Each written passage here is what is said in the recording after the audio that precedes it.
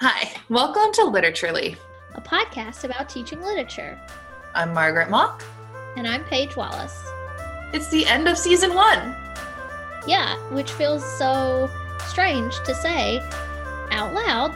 We recorded so many episodes, and we've done this for like a whole half of a year, basically, or a little bit more, right, Margaret? Yeah, I think you and I talked about this off recording, that we did 16 episodes, which corresponds with the 16-week semester, which is maybe the most niche academic decision to make with a podcast. We can claim that we did that on purpose, and it wasn't happenstance. We were just that organized. We're like, yeah, it's going to be 16 weeks. Yeah. It's just some numerology stuff for everyone out there. Yeah. So, maybe we're gonna chat just kind of about what we gained from doing this these last few months, and what our plans are for next season, and then also what our dream literature pedagogy course would look like. Yeah, so I'm gonna put you on the spot. What some end of semester reflections? What have you gained, Paige? End of semester reflections. So I think that I've gained something in terms of like being more available to like put myself out there. We've talked about before that academia can be a really isolating thing. Imposter syndrome can keep you from, I don't know, not to be super cheesy, but taking the shot, right? Mm-hmm. And so this has been a really sort of fun, rewarding, but also scary kind of thing, because we're putting our ideas out there for better or worse. And I think I've gotten more comfortable with that.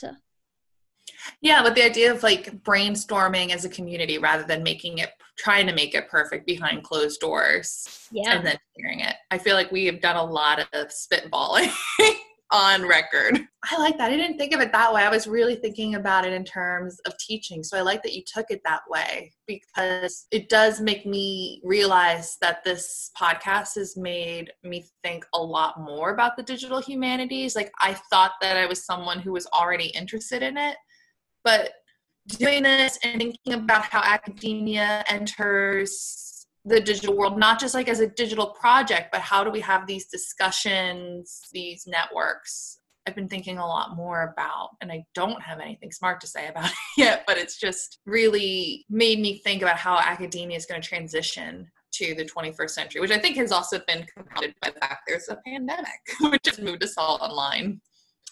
Yeah, and that's like one of the asides to this, is that we've had this standing meeting, we've had these commitments to do something, and that's been really helpful during this time where you're not always going to campus, you're not always seeing people, and that also has been very important to me. Yeah, I don't see coworkers right now. Like, I am teaching and all of that, but campus is a ghost town because of everything. And so I realized I was so used to having academic conversations like in the hallway, like, hey, what are you doing like right now? What projects are you working on? Blah, blah, blah, blah. And I see those happening on Twitter, but just because of like word counts, it's not the same sort of interaction. So it's been nice to have at least one person to just geek out with and be like, that sounds so cool. Yes. That's like, tell me more. Yes, I agree. It is a nice reminder that all of this is like a community, that ideas don't exist in vacuums. They don't come out perfect. Yeah. Have we talked about this before? I just was talking about it with one of my students, which is why it's in my brain, that I can't remember if he's a writer or researcher or what, but he talks about how computers have kind of increased that perfectionism, that expectation of perfection off the bat, because it's so easy to delete your mistakes. So you never have to sit with them. And so like in terms of writing, you start writing, and when you feel like you're getting off track, you're not doing it just right, you delete it. Rather, like with handwriting it or even a typewriter, you sometimes are forced to go ways you didn't anticipate and return later. And it's been making me think a lot about that too, like how, like on one hand, how do we enter the digital sphere, but also like how do we not have these expectations of perfection off from the outset? Definitely. Yeah, I'd not heard that before. I think just thinking about it, like I have a lot less anxiety if I'm writing on paper versus like typing. Whoever this man was, he was also talking about how he has a collection of typewriters. And at the beginning of that, I was like, the collection of typewriters. And by the end, I was like, I think I need to buy a typewriter. Like, the last thing I need is more stuff. But maybe you need a typewriter. I might need a typewriter. I think Andrew would lose his mind if I was click-clacking away all day. Click, click, click, click, click, click. I can be a violent typer just like with my computer, you know, when I'm really busy. So I feel like I would be very loud with a typewriter.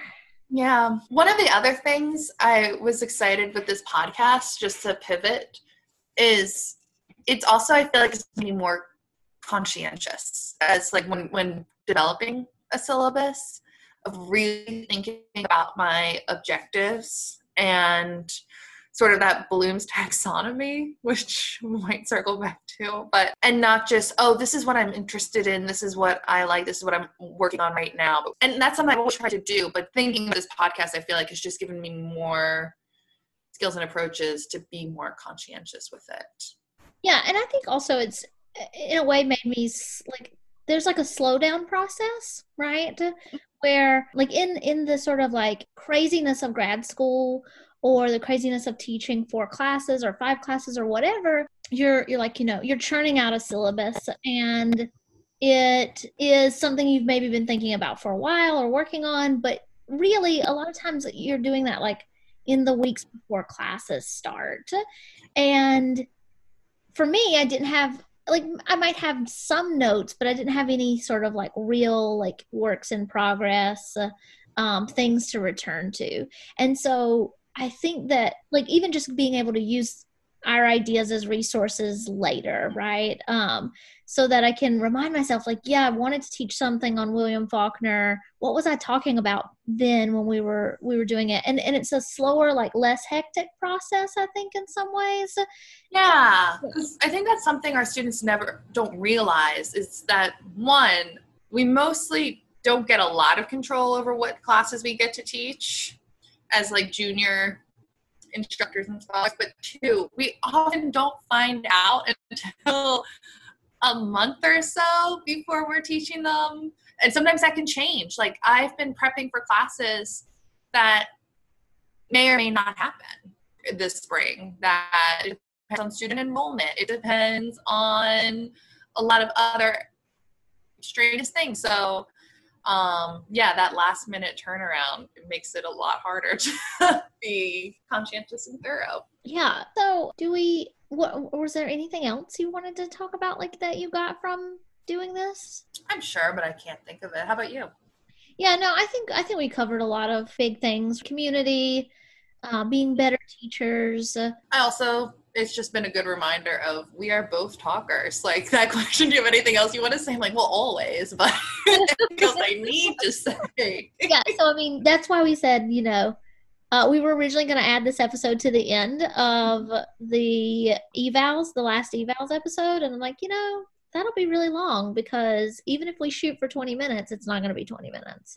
Well, it's always a lot to say.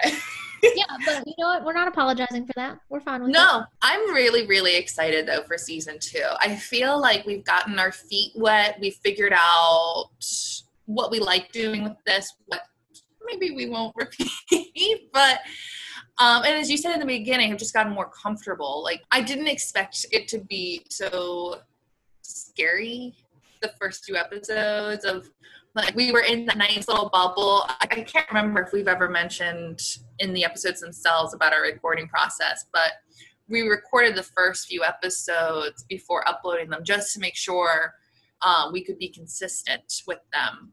And it was so fun. And then uploading them was like screeching brakes. So like, what are we about to do?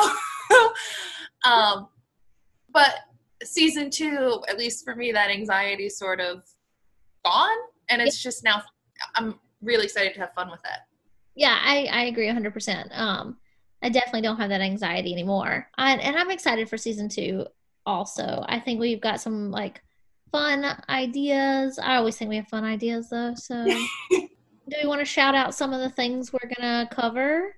Yeah. I mean, maybe the first one is we want to talk about flipped classrooms because we're both working on flipped classroom models for the spring in our comp classes. So we want to think about that in a literature class, which might be really relevant to people teaching hybrid in the spring. Yeah.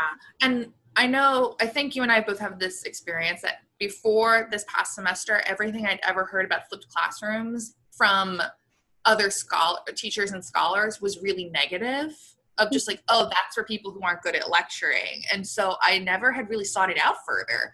But after this fall, you and I talking about it more and doing some exploration, I think I'm really excited to dive into it. So if people who are listening have maybe not heard the best things about flipped classrooms, maybe we can change your minds in season 2. Yeah. I actually had not heard that.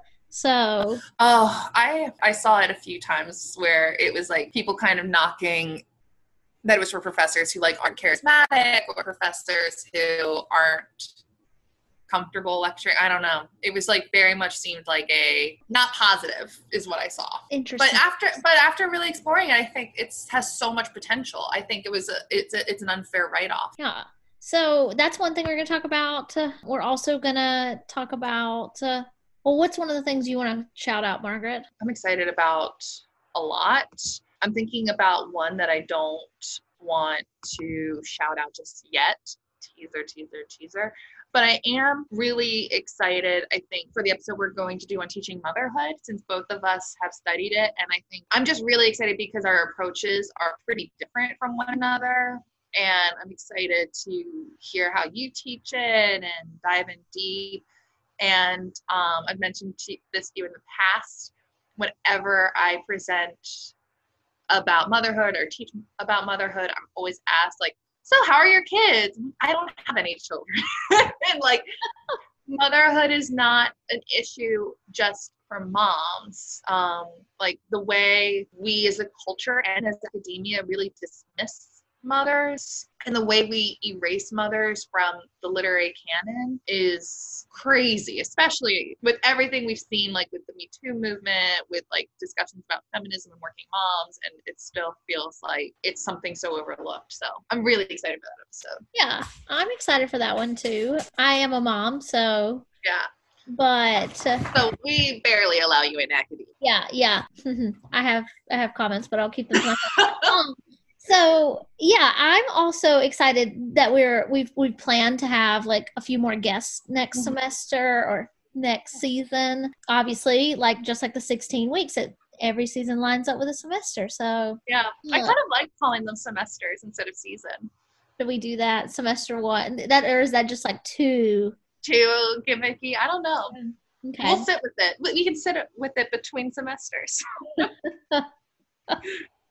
Yeah. So let's talk about our dream literature pedagogy course. Yeah. So all semester, all season, we've been talking about what's our dream course, giving out different dream courses. And we figured we should wrap up not with our dream course, but our dream pedagogy course to really think about, well, okay, with all this discussion about teaching, like how would we teach lit teaching? And the thing I kept coming back to as I was ruminating over this was ethics. I think there is such a lack of talks about ethics when it comes to being an authority figure in a classroom. We get like it's always student focused of like your student shouldn't plagiarize, your student shouldn't do this. And there's less discussion about the role of the instructor or what sort of conversations to have in the classroom. Like I was even thinking like you could focus on the ethics of research, the ethics of representation.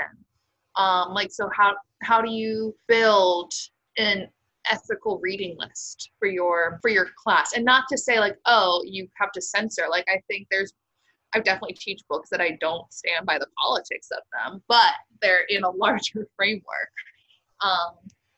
And the ethics of like citation and beyond plagiarism. And so I was thinking, like, I think I mentioned this essay before because I love it, but like really grounding it in Sadia Hartman's Tale of Two Venuses. Yeah. And thinking of some other texts, but yeah, I think I'd want my literature pedagogy class to be class on the ethics of teaching in a lot of ways. I really like that. I think it also sets up nicely, just thinking about like some of the questions or problems you face when you first start teaching and you first start teaching literature classes, and like, how do I manage? How do I balance? What are the right questions to ask? And I think like focusing on ethics sets you up to start asking the right questions. Does that make sense? Yeah. And like, how do we break the cycle of toxicity? Like, not that all of academia is toxic, but there are toxic behaviors, and a lot of times we continue them just because it's all we know. That it's like, well, this is how I was taught. So I think just to present other models so you don't get a syllabus of just the same straight dead white men that have always been taught. So you don't silence your students in the classroom. Also, even like thinking about the ethics of feedback that you give your students. Like, I've had students tell me like the most horrific things that teachers and professors have told them in the past. And I hear the comments, and I know that the professors and teachers like just think they're doing their job when they tell them their comments. Like, they aren't on the surface level malicious. It's not like they're attacking the student as a person, but they're not giving constructive feedback where there's nothing about how to improve. And I think a lot of times it's because those instructors assume that should happen in a comp class, not a literature class. But to know how to read, you have to know how to write, and to know how to write, you have to know how to read. Like, they're so tied together, and academic writing is so particular that I'm still learning how to do it. I'm still like being told that's not actually how this works. So I don't know how we expect undergrads to know how to signpost. Figure it out. Yeah, that was a bit of a rabbit hole. But what about you? What have you been thinking for? Well, I didn't think about it in terms of ethics at all. I thought about it like, wow, I would not feel qualified to teach other people how to teach literature. And so if I were doing this, it would be about crowdsourcing. I think I was thinking about like, having teaching literature is such a broad stroke brush, right? It's like, this is why we have a podcast on teaching literature. Every episode is entirely different. And so there's not a model or one right way to do things. And so thinking about myself when I first started, like as a graduate instructor and moving from comp to literature, something that would have helped me was to have some guidance on finding, like, again, like we started in the first episode, like talking about how I really like resources, but figuring out my resources, like what I'm interested in, what kind of approaches I want to take. And so I would really start, like, if this were a workshop or something, by having people come up with their own list of sources, right? An annotated bibliography of everything you need, and then doing some sort of crowdsource assignments where we have a Google Doc and people put all of the data, like the syllabus banks that they find online, and sort of normalizing that no one's starting from zero, and that people are finding like people that have done it before them and taking some from that and making it their own. And you're reaching out to people who've taught the same classes as you to see what their syllabi look like, and so on and so forth. And so I think that that's how I would sort of approach it in this really sort of practical, right? Like, let's start with what you need to read, where you can find your resources, how you would build, not, reinvent the wheel, but how you would build something from the sort of scaffolding that's already there so you can get some footing.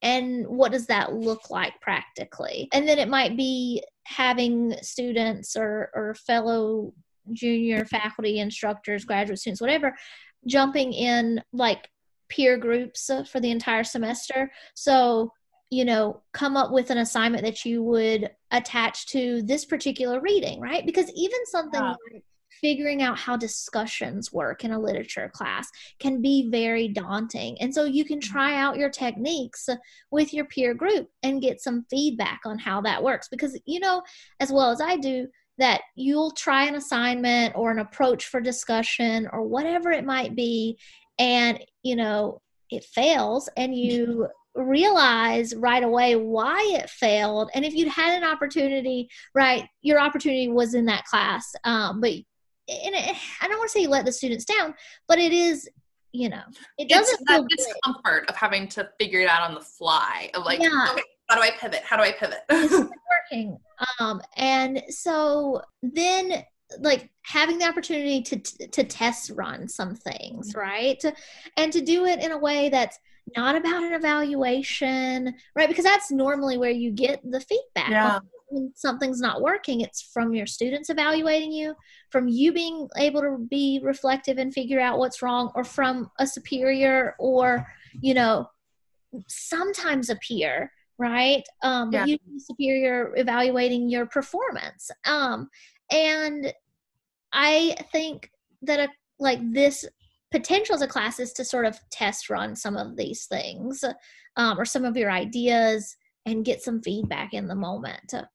I really like that idea too of crowdsourcing from the beginning and sharing assignments to destigmatize that sharing, because so often people get really precious with their teaching materials. And you and I have talked about this before, that you and I could be given the same reading, the same activity to our students, and it would be two very different classroom experiences, because we're different people. We have different focuses, and we're going to end up focusing on different parts of the text with our students, or giving them different types of feedback, and both can be super productive, but they're just, even if we were given like the same PowerPoint, the way it would be delivered would be so different. And so I think realizing that like sharing materials doesn't mean necessarily like totally standardizing a class, or like losing your own personality, or like losing, I don't know. And I think there's still some ethics, right? Yeah. So, you know, like for example, ASLE has a database of syllabi that are available. So ethically, like those syllabi are being made available to other people. It's crowdsourcing, and you don't have to feel I'm being a terrible person because I'm not building this syllabus entirely from scratch, right? That's different than, you know, finding someone's professional website, you know, taking their stuff and not reaching out or not saying anything, not knowing them. And so there are some ethics to that as well, I think. Yeah, definitely use resources that are meant as resources, which there's a lot out there. There's a lot of different like institutions and whatnot. And I think I talked to you about it in our book club recently. Like the Merriam-Webster archives have like teaching materials and things like that. That was one of the things too, when I was working on my dissertation and having to reach out to get permission for like copyrighted material, like from archives and whatnot. I was reaching out to the people who were directly connected to these writers, a lot of like family members. And the responses for quite a few were, oh my gosh, I just love it when people talk about my mom's work. Like, yes, please share that. There are people who are excited and enthusiastic to have these materials shared. And like you can, that's not an example of like easily finding it, but they're there and available, and people are really excited to share their passions. And so. Right. And also like, again, the ability to build community, right? Because it's flattering if someone finds your syllabus on your website and then they email you and say, hey, I saw this. I really like what you're using. Do you mind if I use it as well? And then usually you have someone that is also, you know, excited about the same things that you're excited about. On the flip side, I was once at a conference where I saw someone's name on a panel. I was like, oh, I teach her article to my students like every semester. I was so excited. And I was a creep because we were in the bathroom at the same time and washing hands. And I'm like, are you so-and-so?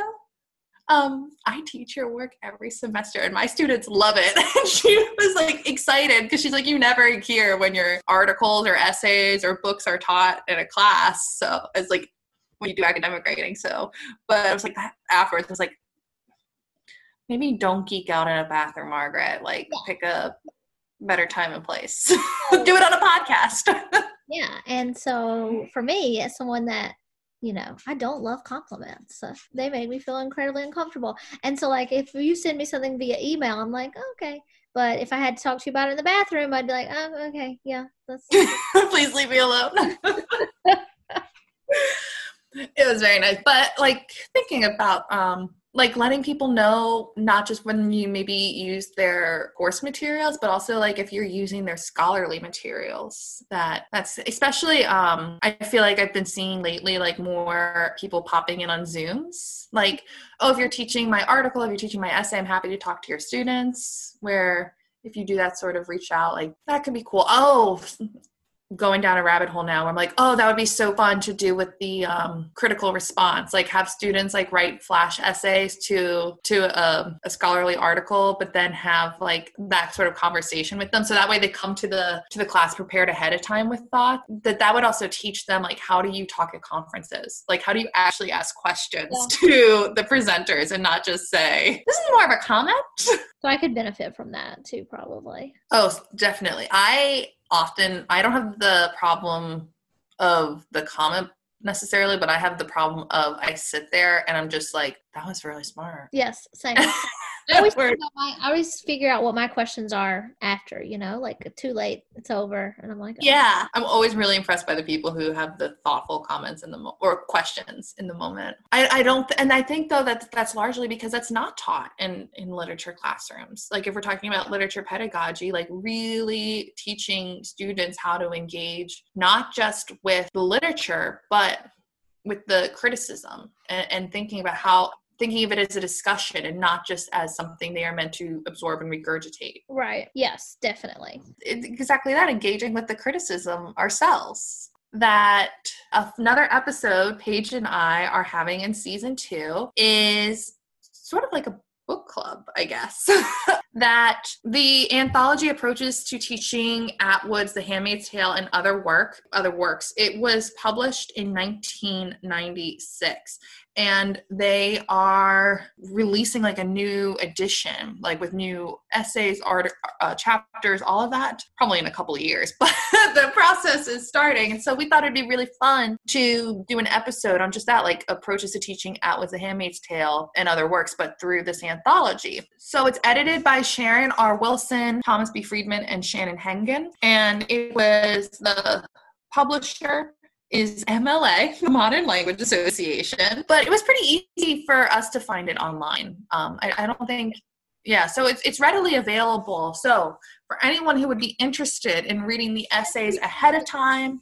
It's pretty inexpensive also. Yeah, because it's been out for a while, so you can get a used copy. My copy is used. I believe there's not too many markups, but there are some, which is always exciting. But yeah, so for anyone who wants to read them, absorb them, and kind of read along with us. We want to make sure you have time to get your hands on a copy, and we'd love to hear your thoughts on it. So we'd love to include emails, tweets, all of that in the episode where we discuss it. So please feel free to share your thoughts with us once you read and digest. It's going to be, I think, like our last episode of next season. It'll you have plenty of time. I think we're gonna post it in August. Yeah. So if you're super busy right now with 2020, don't worry. You have like 8 months, but we want to give you a heads up now. And if you wanted to teach an Atwood class in the spring, in next fall. Yeah, that would be so exciting. I want to teach an Atwood class in the fall. Yeah, me too. Well, I guess we've reached the end. For now. So we will see everyone in season 2. Should we tease the first episode of season 2? Yeah, let's do it. So our first episode is going to be on teaching civil rights in a literature class. And I think we're going to be taking a few different angles on this and what we mean by civil rights in a literature class, fiction, nonfiction, action, all that. I'm really excited for that episode. All right, Margaret. It's been fun. It's been fun. I will talk to you next episode and not before. Actually, you know what? We're going to hang up and talk to each other again. So it's fine. Bye. Bye.